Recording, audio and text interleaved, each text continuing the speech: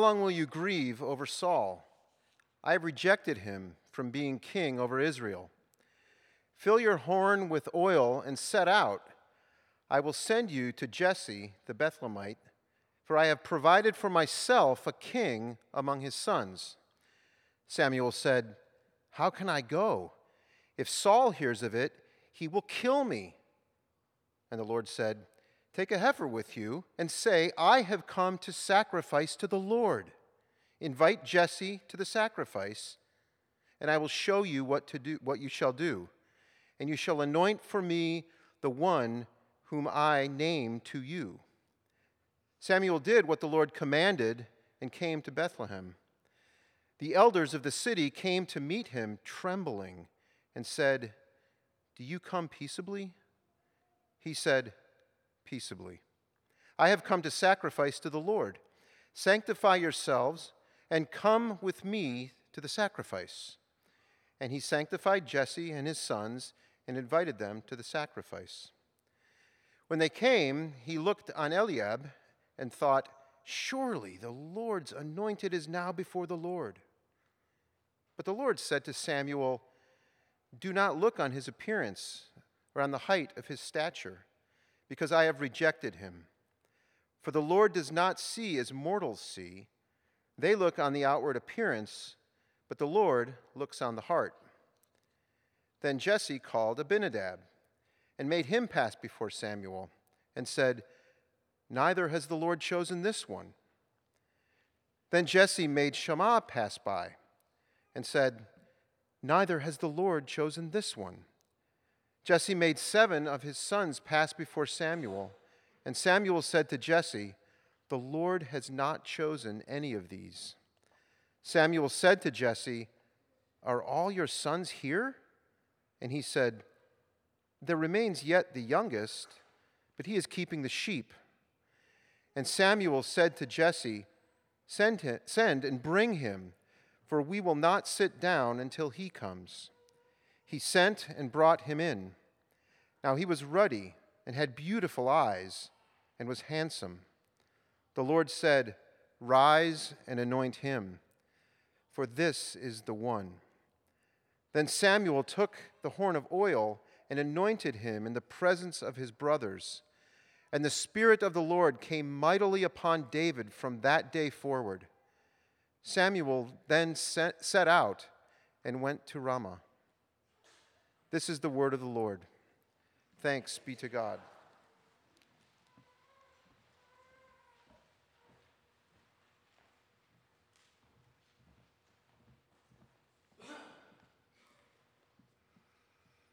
The Gospel reading from Matthew.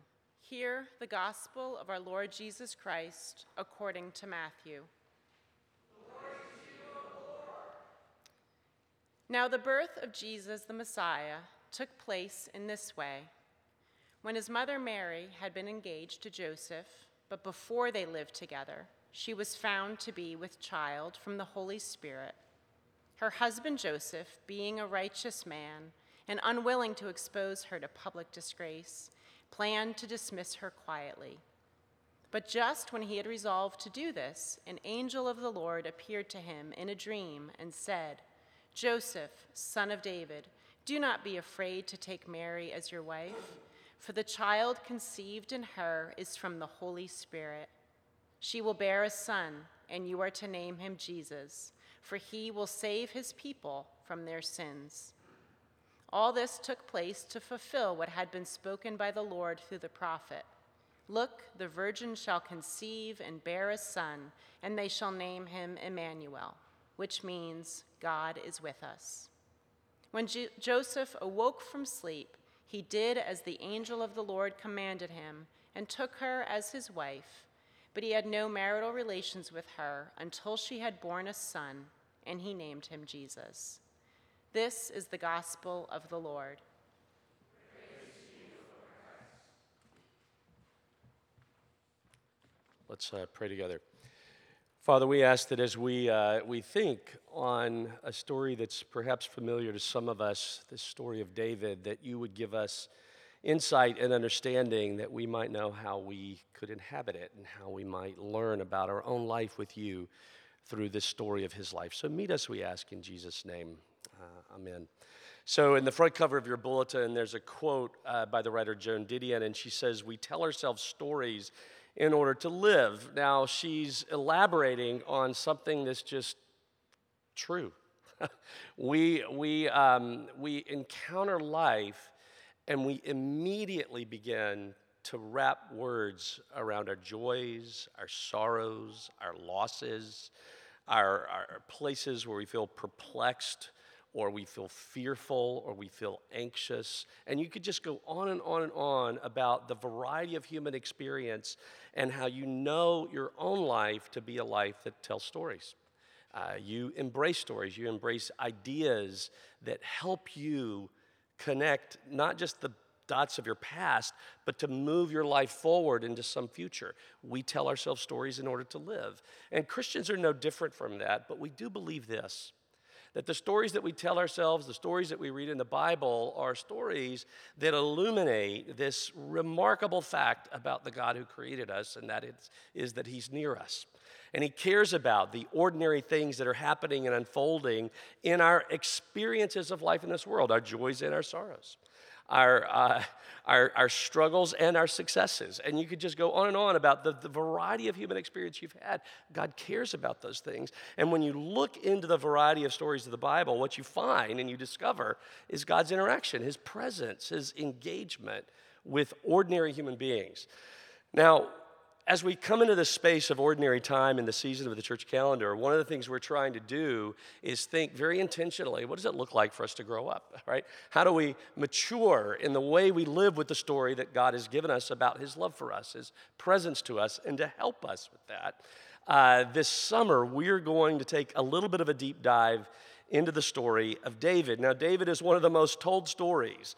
He has one of the most developed biographies in all of the Old Testament, and he's referenced numerous times in the New Testament, particularly because of the culmination of his story in the person of Jesus, as we just were reading about. Now, why the David story? His story is complex. There are aspects of David's life that you immediately lean toward and you think, beautiful, fantastic. And there are aspects of his life as you read about them, you think, why in the world is your story in the Bible? Because there is nothing praiseworthy about what I'm reading. There's nothing, in fact, David, in our call-out culture, David would be called out, right? Because his life is caught up at times in the will to power and a misuse of power, a misuse of his own authority and his relationships, the taking of life, the poverty of his own parenthood, and all of these kinds of things. They're very, very real in David's life. And so one of the things that you realize when you read his story, and that we'll realize over the course of this summer, is that, for all of his grandeur as a king, he was an ordinary dude. He struggled the way ordinary human beings struggle, and he failed miserably. Eugene Peterson points out, he observes this. He says, David as an instance of humanity in itself isn't much. Sorry for those of you that love David. He has little wisdom to pass on to us on how to live successfully. He was an unfortunate parent, an unfaithful husband, and from a purely historical point of view, he was a barbaric chieftain which had a talent for poetry. I think we've read some of that poetry this morning already. But David's importance isn't his morality or his military prowess, but his experience of and witness to God. Every event in his life was a confrontation with God. Every event in his life was a confrontation with God. And one of the beautiful things that we discover about David is that we have essentially a collection of his poetry in the Psalms. It's his prayer trail, right? This is like reading his private journals, that maybe some of the details have been abstracted just enough that you're kind of think you know what he's talking about, but his struggle, his emotion, his concerns could be readily applied to our life circumstances. as well when you read these stories of David, these prayers of David, right? He parades his lived joys, his sorrows, his hate, his love, his obedience, his profound disobedience before God for the sake of the people of God, so that they and so that us could also enter a life of confrontation with God. We might live before him and he before us in a real dramatic sense. So we're going to begin the dive today by looking at this first chapter of his life when we're first introduced to him. And this is just after God has rejected Saul.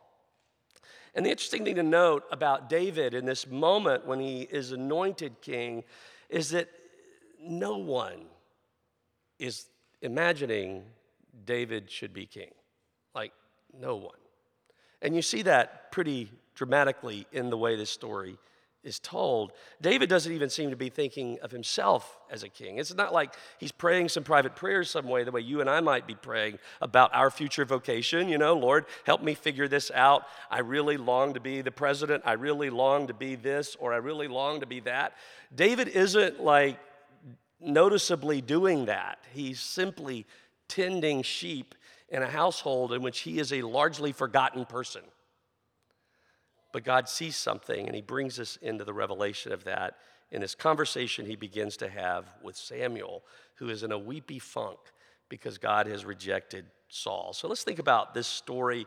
And there are three words I want to use to frame the things we're going to think about and say, and they are tears, sight, and spirit. So tears, sight, and spirit. So tears. Our text opens with God putting a question to Samuel. How long will you weep over Saul, whom I have rejected? How long will you weep over Saul, whom I have rejected? Now, we don't know how long he's been weeping, but we do know this, that there's a period of grief, apparently, that Samuel is experiencing because God has rejected Saul as king. Saul is not a great king. And God has rejected Saul, and Samuel feels weepy over that. Now, why would that be? You know, that's a natural question that you would ask when you're reading a narrative piece of the biblical story, right? Well, why is he weeping? Well, maybe it's because of the closeness of their life together, right? There's some proximity relationally, and there's a loss that he feels personally. Maybe that's it. It could be that he feels a sense of culpability even because he has had a close relationship and involvement. You know, Samuel's a kingmaker, right? He identifies the kings. He has this role, this prophetic and priestly role among God's people to identify and anoint the king that God has chosen. So maybe he feels a little bit culpable. Maybe he feels like, I got it wrong, or I misread the situation, or he feels something here. And so he's wallowing in perhaps this period of lamentation. Or maybe it is that he himself lacks an imagination for a way out of the predicament of a bad king. Have you ever felt that?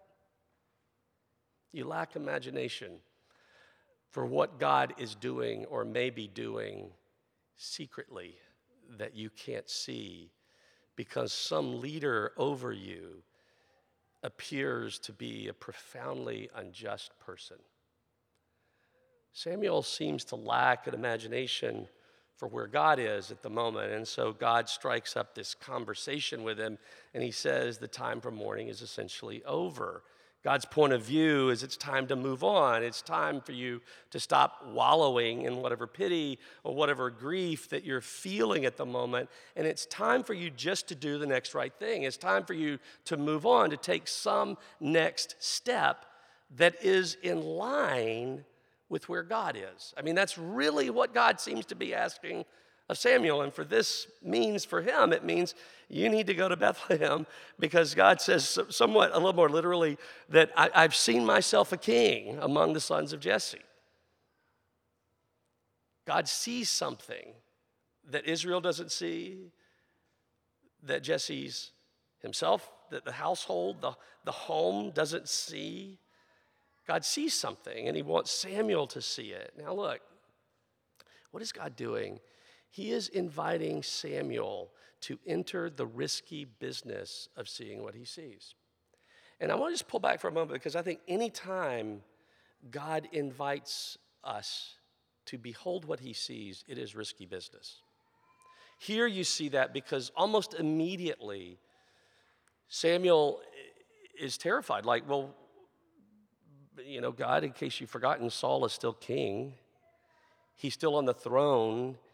He's still a man caught up in the will to power. And this won't go well. Like, he'll kill me. I mean, you can just imagine the conversation as you just think about your own places where you've been in some hierarchical experience and someone over you, right? You imagine yourself in these places. You've been in them in your workplace. You've maybe been in them in a family situation. You've observed it politically in our culture, that if you imagine like someone over you doing something unjust, but you're aware of some better pathway, what do? You feel profoundly vulnerable in that moment.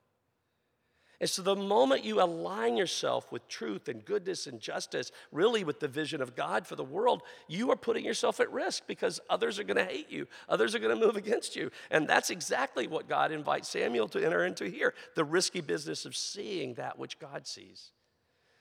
And here's why you can do that. Here's why you can take that risk. We've said this even last week. We said that we can take these kinds of risks of love, of aligning ourselves with God, of seeing what he sees, of caring about what he cares about, because God is present to our world. He's real. He's engaged. He is Israel's hope. He is the world's hope. He is our hope. And he is a God who binds himself to our histories, our stories, so that we might become and grow up further into the likeness of him, regardless of the story you've come from. Look, I spend too much time thinking about life stories, honestly. But here's the deal. The beauty of Christianity is just this, that whatever you brought into the room this morning, whatever joy or sorrow, none of those things are ends unto themselves. Your life is meant to be drawn into the more beautiful and the grand story of God's presence in our world and the way he would interact with your life through the person of Jesus. And that's what God is reminding Samuel of in just these few words. He's inviting him into the risky business of living inside of this other story, this grand vision of who God is as present to them. Now, so second sight. What does God see? Well, he sees a king whose heart is seemingly different than perhaps Saul's. Samuel goes to Bethlehem, and of course, the town of Bethlehem, the elders in the town of Bethlehem, Jesse's household, they're also afraid. Why? Because they know who Saul is. They know who Samuel is. And they see this sort of thing playing out in their midst. Hey, do you come in peace? I come in peace. So he calls Jesse's household together, and he intends to discover the king, the one that God sees. And so the parade begins, right, in this moment of festivity. And so Jesse parades his sons in front of Samuel. And it's this really fascinating moment because immediately he begins with the eldest. Look, I'm an eldest. Any other eldest out there? We've got a hard life because we get paraded too early in life, all right? Let me just go ahead and say that on the record. Jesse parades what we expect. The eldest son comes first, Eliab. And he is tall, and he is strong. He looks like a king, right? I mean, you can imagine if you're afraid of Saul, you're looking for a counterpart. You're looking for, well, who could go up against that dude, and you're thinking, this guy is just the guy. Now, I'm just trying to see where you are in the audience. He's the guy. And he's looking essentially at externalities, right? And God says, no, it's not him. Not so fast, not him. And then we get the other sons until all seven have come out in front of him, right? And none of them are the person. And now the point is just this, that the story here seems to hang on verse 7 on this one simple question. What do you look at and what do you make your valuations based on? Are you a person who's attached to these externals? Are you a person who sees the heart? See, verse 7 is the key. Samuel and all of us get fixated on that which we see about a person. And we have little opportunity to hit pause and discover what is interior to a person, their heart, right? This is how the Bible talks about the deep roots of psychology, right? Of what's your core, what's happening at the very center of yourself. And what God says here is he cares a lot about what's going on in the interior spaces of your life. He sees it. Yeah, Jonathan prayed that beautiful prayer at the opening of worship. Almighty God, before whom all hearts are open, all desires known, and from whom no secrets are hidden. He sees you all the way down, all the way down, all the way through. He sees the things that you long to not see. Do you have those things in your own life? I have them in my life. There are lots of things I don't want to think about. You have them too. But God sees us all the way down and all the way through, and it is our safety. And the question for us as he looks on our lives is do we sort of hold our hearts open to God, or are we living in a closed way to him? In other words, do you want the confrontation with God or not? Do you want to live with all the other stories that have characterized and shaped the way you try to be a human being? Or do you want to be caught up and drawn in to the drama of who God is in our world? That's the question. Do you want a confrontation with him? Verse 7 is at once both fascinating and it is horribly convicting, isn't it? I mean, it is for me. I was thinking about this week. I'm like, all of a sudden I begin to imagine, like, okay, how do I live caught up in the stories of the world? How do I live caught up in my own story with God outside of it? How do I live in this world? How do I make valuations? How do I make judgments? In almost any sphere of life or any segment of culture or any segment of reality, what you and I have to acknowledge about ourselves is that we get fixated on external qualification. And sometimes it's, appearance, it is attraction, it is the beauty of a person or the strength of a person, it's the height of a person, it's the weight of a person. It's all of these external features that have a certain kind of valuation in your storied culture, whatever that is. You've learned to think of some things as beautiful, some things as feminine, some things as masculine, some things as neither. And you've got your stories that you tell yourself, and you walk into a room and you see people and you're judgy. I'm the same way. And sometimes it's not things like our physical stature or appearance. Sometimes it's intellect. That's especially a problem in our community, right? Because the University of Pennsylvania is right there. And what do we value but a fantastic education? And so we're caught up in thinking it's the resume game, right? It's like, I've got to put some more things on my CV, and I've got to have these things in order if I'm going to get the right job. Or if it's not, I've got to have this internship lined up, and out of the internship, I've got to have my first job, and then my second job, and on and on and on. But we're looking at those externals, and when you meet someone, you're listening for those things. You want the little flags that sort of mark people off. Worthy of my time, not worthy of my time. We do that. And some of you are sitting around thinking, I don't do that. I'm more progressive than that. But let me tell you your problem. So the problem with progressives is that we think of ourselves as woke. We are so aware. And so when I meet someone, I am so curious as to whether or not you are similarly aware. And we're judgy too. How are you marking off people? Are you taking time to look more deeply as you pass through all the spaces of your life? Are you looking at someone's interior life? Who are they at their core? Who are they inside?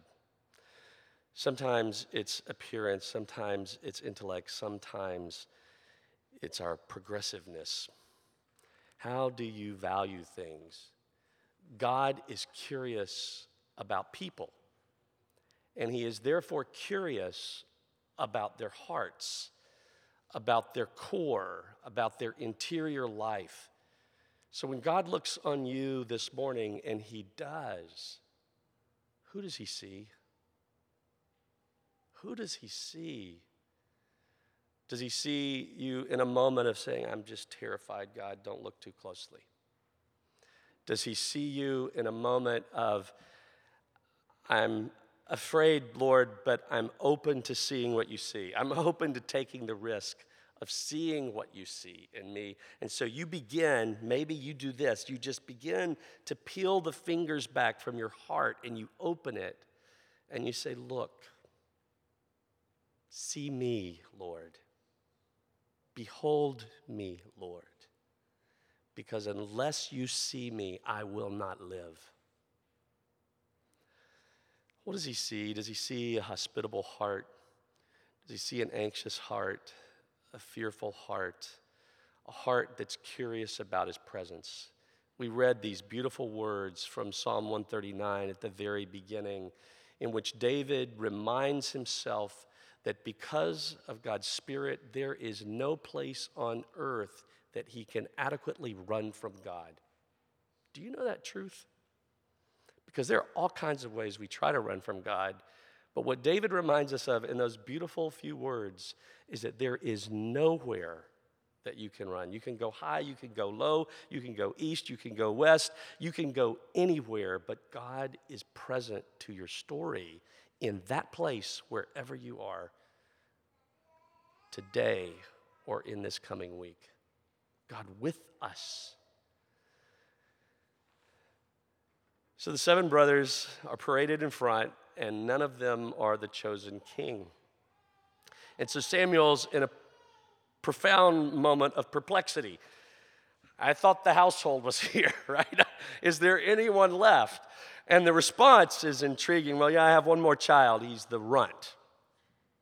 I mean, literally, that's the language that's being used. It's not, it's the youngest, but it's the overlooked. It's the one not here. It's the one who's doing these other things, the chores out in the field, who was apparently completely overlooked for this festive moment before Samuel's presence. He's not even thought of. I love reading Robert Alter and his commentary on David's life in particular. And he says this: by his sheer youth, he has been excluded from consideration as a kind of Cinderella left out to the domestic chores instead of being invited to the party. What a beautiful metaphor. What a beautiful connection to make. David the Cinderella, left out, not thought of, not thought worthy of being in the presence of this great festive moment with Samuel, the prophet of God. What a beautiful connection. What do you see? What does God see when he looks on you and looks on us? So third anointing, the Spirit of God. David, the 8th brother, is brought in. The 8th brother, interesting, right? Numbers are important in the Bible. So 7 would be symbolic of perfection and wholeness. And here we're learning that David is outside of that space, right? There's just a little gesture. It's a little fling. It's like, hey, here's a little signpost. Think on this for a moment. David, the 8th son, is brought in, and he is chosen to be the one. And the reality is that this is Israel's story itself, because God reminds Israel that you weren't important, but I chose you. I loved you. It's a sheer act of God's self-giving love that constitutes his people. It's all of grace all the way through. It happens throughout the Bible. Jacob, not Esau. I mean, just so on and so forth. It's just all there. It's always there. It's never not there. So we shouldn't be surprised that it's David, the 8th son. God is doing something that doesn't fit our patterns and our natural strategies for living. He doesn't do things that fit what we see, but fits what he sees and what he desires. And here's the irony. As you're reading the narrative, you surely caught this. The irony is that God's just taught this lesson to Samuel, and the narrator of the story is reminded he's caught on what as he begins to look on this eighth son. He is beautiful. We're back at superficial realities. Right? Have you seen the David? Michelangelo's The David? Beautiful. It's what we get fixated on. But God looks at the heart. It's so difficult for us to see what God sees. It's so difficult for us to want what God wants. It's so difficult for us to live into the story that God is telling in our world. I feel that. You feel that. We live that reality. So Samuel anoints David, and the Spirit of the Lord comes upon him and will animate his life for this vocation of kingship in Israel, and will bestow upon him here in this secret moment of clandestine anointing. The Spirit of God comes on to David, and his story begins to unfold. And over the weeks of the summer, we'll keep looking at these unfolding chapters of his story. But here's something to think about for just a moment as we conclude. David's story is an incomplete story of humanity. We've already said that there's not a lot to emulate in David necessarily. You might read the Goliath story, and for kids, it's kind of fun to imagine yourself in David's shoes because he's got all this courage and he's such an amazing person. But the most important thing is that he discerns the presence of God. But then you jump into other chapters of David's life, and it's the Bathsheba incident, or more notably than the Uriah incident, as it snowballs into problem after problem after problem. David's life is complex, but he lived his life in confrontation with God, and God therefore promised David that he would establish his royal household forever through a greater future heir who we know to be Jesus. The gospel writers pull all of these threads toward Jesus himself, who was anointed by the Spirit at his own baptism. And from there, Jesus is driven into the wilderness spaces and into his life as Messiah itself to do what? To live out of the Father's benediction over his life. My beloved Son, with you I'm pleased. And those words would sort of linger in Jesus' ears throughout every chapter of his own life, so that he is always and only loving as he has received love from the Father. He is extending love like that. So when he comes into power, when he experiences power, the power that he possesses by virtue of being God in our world, he never once grasps and closes his fist around it, but he opens his hands and he pours out his life for the sake of others. The Father's loving words over his life animate his life. And no one could say that consistently of anyone that came before Jesus, and no one can say it consistently of anyone that has lived in the aftermath of Jesus. And so the Christian community is a community that is gathered to the story of Christ, to Jesus himself. And we are a community that have been similarly anointed by the Spirit of God at Pentecost and at our own sort of reception into this community of faith, right? So that what? So that the same words of the Father would animate our living in the world. When I'm in those hard spaces in my life, I would hear the words of God. My beloved son, my beloved child, my beloved daughter, with whom I'm pleased.